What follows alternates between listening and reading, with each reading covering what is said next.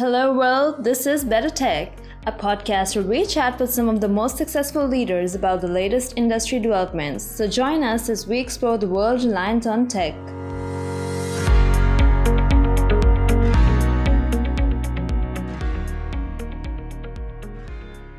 Hello everyone, welcome to Better Tech.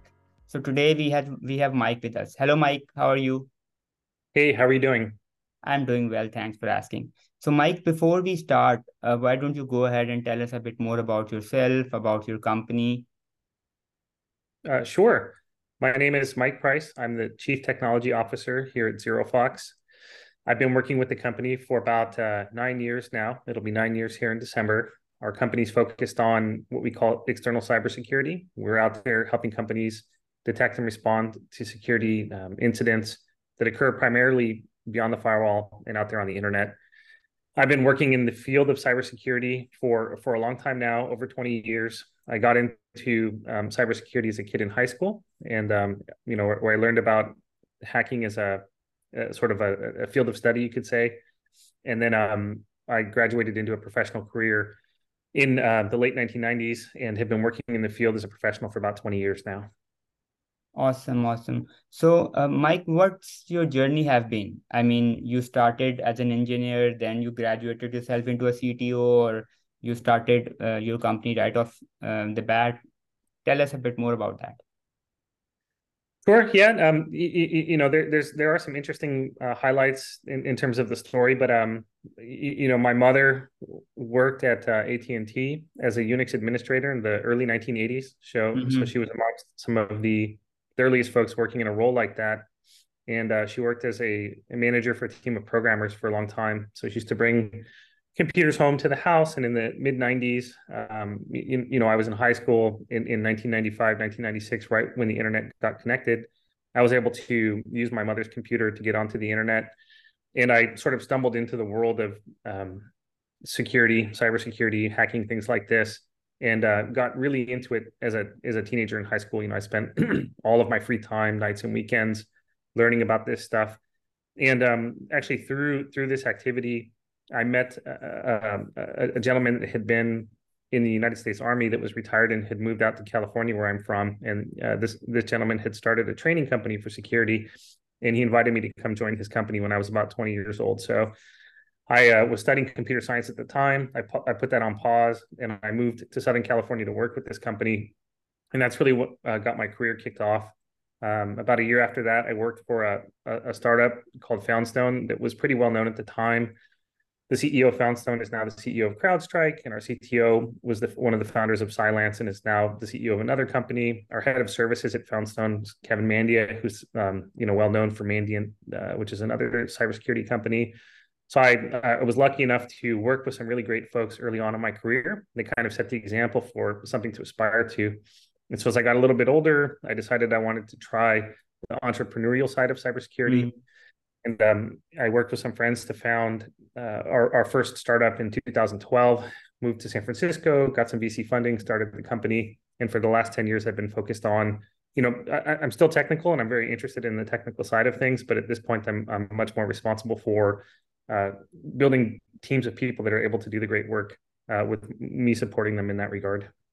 Yeah, that sounds great. I mean, quite a bit of journey. I mean, you had like various roles, various companies, and how you got started.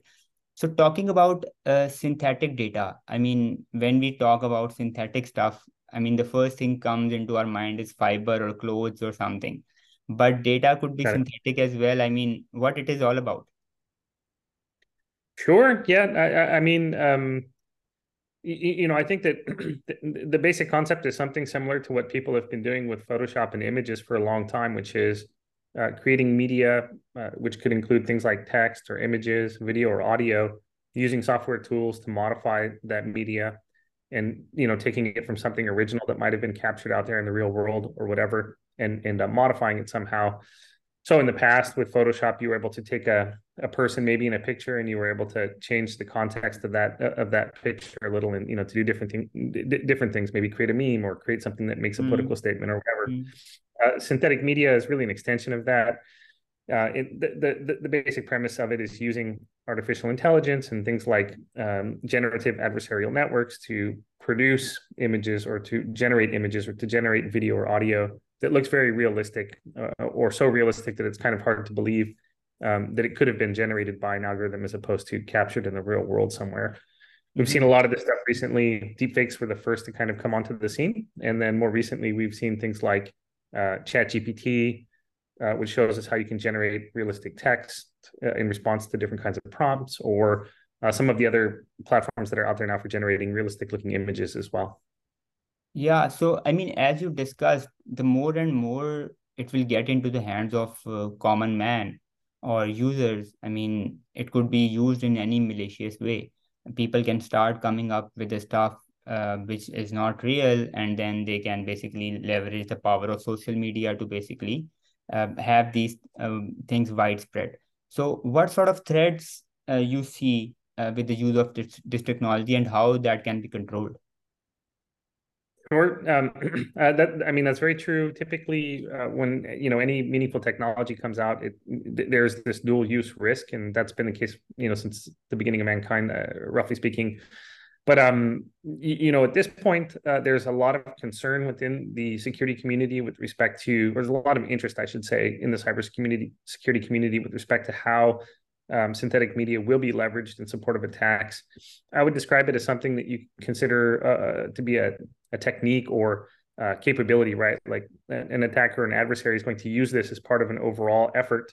And so we have seen that there are nation states that have already gotten active in using synthetic media. So deepfakes, for example, there are some of these people acting on behalf of governments around the world that have created deepfakes or that have placed deepfakes in particular contexts in order to impact elections or to impact sentiment with respect to ongoing wars and things like this. And then, of course, from the cyber criminal side of things, we've observed the number of cases where deepfake video or generated audio have been used to, maybe trick a particular person into carrying out an action, or to trick a broader audience into carrying out some action, typically where folks are trying to steal money at the end of the day. So these things, are already being observed in the wild. Sure. So are there any positive sides of it as well, besides being the negative impacts it can create? Sure. Yeah. Generative AI, is a very broad capability, I guess you could say. Things like ChatGPT or GPT or large language models can be used, for kind of an infinite number of good purposes. And I expect that we'll see a lot of the fruits that are bore out of, everybody trying to figure out how to apply large language models to different problems here in the world soon. So there's lots of different things that can be done. When it comes to cybersecurity specifically, large language models are great for performing classification. So trying to automatically determine whether something is good or bad. Large language models can be very good for extracting key pieces of information out of documents or whatever's going on. They're also great for generating artifacts that maybe need to go to a customer or a user to help explain something better. And then, when it comes to generating images, generating video and audio, certainly there's lots of possibilities here within the context of security to generate instructive videos, or, briefs and audio and different things like that to help people better defend their networks. Beyond security, there's kind of like an infinite number of possibilities. So you touched upon the topic of generative AI. I mean, you just talked about it. So, yeah. I mean, what are some of the limitations that you see in this space, and how do you see the technology will overcome that in the coming days? Sure. I think that it's still relatively in the sort of life cycle of what we're calling generative AI these days. Deepfakes, which is a little, related topic, really didn't come onto the scene until 2018, and they haven't picked up much steam until the last couple of years. And things like large language models or ChatGPT, which everybody's talking about, are only less than a year old at this point as far as being mainstream out there in the world. So it's pretty difficult to say where this will go. Certainly, everybody knows, having worked a little bit with ChatGPT or with the API or with other large language model offerings, that these systems are imperfect. So they're a nice step forward when it comes to carrying out natural language processing operations, operating on text, summarizing, generating, and so on and so forth. But they're they're not completely predictable, and they don't always kind of give you the right answer that you're looking for. So that's kind of where the world's at. I think a lot of people are experimenting with how to overcome some of those challenges, and then exactly how they will be overcome, honestly, will primarily be through academic research, improvements to these algorithms, the incorporation of that research into ultimately what would likely be commercial offerings. And it's a little difficult to say exactly who's going to make the next set of breakthroughs or when. So you touched upon the topic of, Chat GPT. That is the thing that's being talked about almost everywhere. So Yeah. in academics, in research, everywhere people are talking about it. And many times when someone writes something, the first question the other person asks is that whether it's generated from Chat GPT or it's your original work. So besides Chat GPT or other or similar technologies, what sort of applications you are seeing in the future which will come out of generative AI? Sure. Well, again, for the mission that we have at ZeroFox, which is to help our customers defend against threats that are out there in the cloud on the internet. We're hyper focused on looking at the applications of generative AI to the problems that we're trying to solve for our customers. And so, when I think about that, again, we're faced with a really interesting challenge, which is taking the steps required to look at a lot of information as it's transiting the internet, and in order to identify things like impersonating profiles or impersonating domains, or to identify more traditional cyber threats against IP addresses and domains and things like this. And in order to be able to process all of that information, it requires the construction of a lot of systems to perform analysis. And so the GPTs of the world are providing us with tools that allow us to automate larger portions of that work or of that workload. So you can do a lot better sort of processing of text, understanding the semantics of that text in order to classify something as something that you need to deal with on behalf of your customer or not. So I expect that the ability to analyze, to process, to classify, to determine whether something is harmful or not will get a lot better here based on these types of technologies. And then beyond that, helping to craft indications or explain to folks what it is they need to do in response to something. These are capabilities that you're going to be able to sort of automatically generate now. When you let somebody know that you found something, you'll also be able to let them know why you found it, but in much more detail, which is something that we've added to the product recently. And then beyond that, a little bit farther down the road, you'll be able to automate the process of collecting, processing, and storing lots and lots of data, that you can structure and put in front of the customer, as well as generate entire reports in various different formats. Yeah, so content generation, whenever it is done, the main question always comes to mind is the morality and ethical usage of that content that gets generated. Because many times, these models will be gathering the data from various sources in the web, and it will be their knowledge base. So using that content as is, maybe copy pasting, or it might fall into plagiarism as well. So what do you think in that area, the moral and ethical usage of that content lies? Sure. It's an interesting question. I think that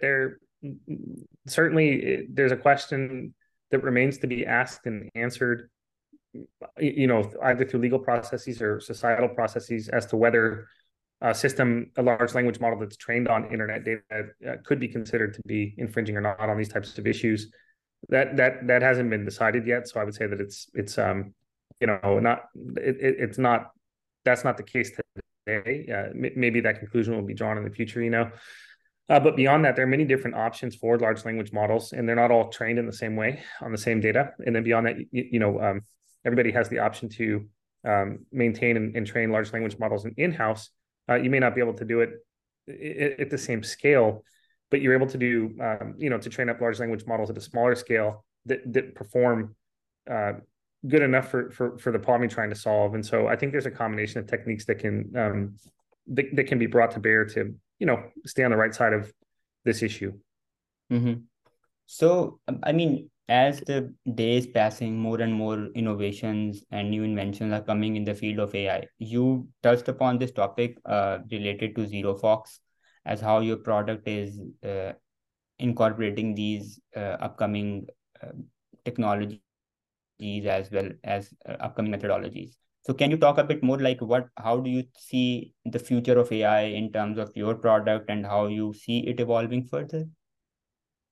Sure. Yeah, happy to do so. So, I'll say that, the plans that we have are things that we're working on now. Plans can always change, but as we see it right now, what I would say is that ZeroFox, the company, has been in existence since 2013, and we're a somewhat unique type of cybersecurity company in that we don't work with malware. We don't really work in the sense that we're not like an antivirus product. We're not a firewall. We're not an email security product. We don't do some of these more classic, we're not trying to solve these more classic types of problems. We're trying to provide a different service to our customers, which is to let them know about bad things that are happening out there on the internet that harm their interests. And so this involves a lot of collection and processing of natural language text, which might be in different languages or dialects, and that, where there's images and other types of media that are incorporated in there for context. And so the ability to analyze these things for harm has been difficult in the past. In 2013, AI really wasn't as hot as it is today, 10 years later. And so we had to learn how to build a lot of these things ourselves. And then there's a difference between building them and also operating them at a cost that's scalable for the business. So we've been early in the AI game. We've done a lot of work in this area over the last 10 years or so. And we're well positioned to continue with that trend. And so we identified the opportunity with generative AI fairly early on, and we mobilized our team to develop a plan and to execute against that plan. And that's what we've been doing. And again, I think that, there are a lot of different possible ways to apply this, but a lot of it's going to come down to improving our ability to identify, what is in what we're seeing, to classify what we're seeing, to extract key details, to generate explainability or guidance to our customers. And then, for example, in areas like intelligence, which has a lot to do with humans going through an analytical process to produce an intelligence product, the document, we expect that over the course of time, we'll be able to automate aspects of this work. So maybe not everything, but increasingly over the course of time. And, intelligence will become a bit more automated as time passes. So there's a lot of what we're looking at right now is where we'll be working in the not too distant future. That sounds great. So before we close, any closing remarks that you might have in the field of synthetic data, generative API, cybersecurity, their relationship, please feel free. Sure. I think what I would say is that at this point, it's definitely an emerging threat type of situation. I speak with people on a regular basis, whether they're from financial services organizations or from the government, and they'll ask me, they'll say, hey, I read in the newspaper about this threat from synthetic media. My boss asked me about it. I've heard about it many, many times, but I'm not, I don't fully understand it, and I'm not quite sure what I should be doing yet. I think that's where a lot of people are at, is they've heard about it, perhaps many times. They have some concerns about it, and they're trying to figure out exactly how to position themselves. And so I would say that we are seeing an increasing number of incidents in which synthetic media are leveraged to tip the scale with respect to some nation state interest. We're seeing synthetic media be used more frequently to support cyber criminal activity. And, it's definitely, you definitely get the sense that it's coming in larger volumes soon. But the question is, will that actually happen? And if it does, exactly when? So right now is the opportunity to get ahead of the curve, to inform yourself, to have the right staff that can help you with this issue, to begin to put a small program in place to deal with the impact that synthetic media will have on digital and cyber security issues in the next few years.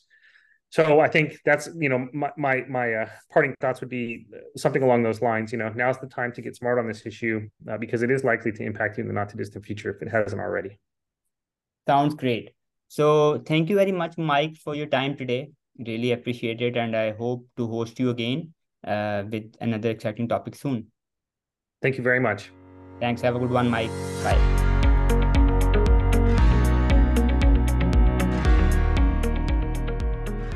We look forward to bringing you the latest industry news in our next episode. In the meantime, check out our other episodes at techcell.com/podcast and be sure to subscribe to our YouTube channel so that you never miss an episode.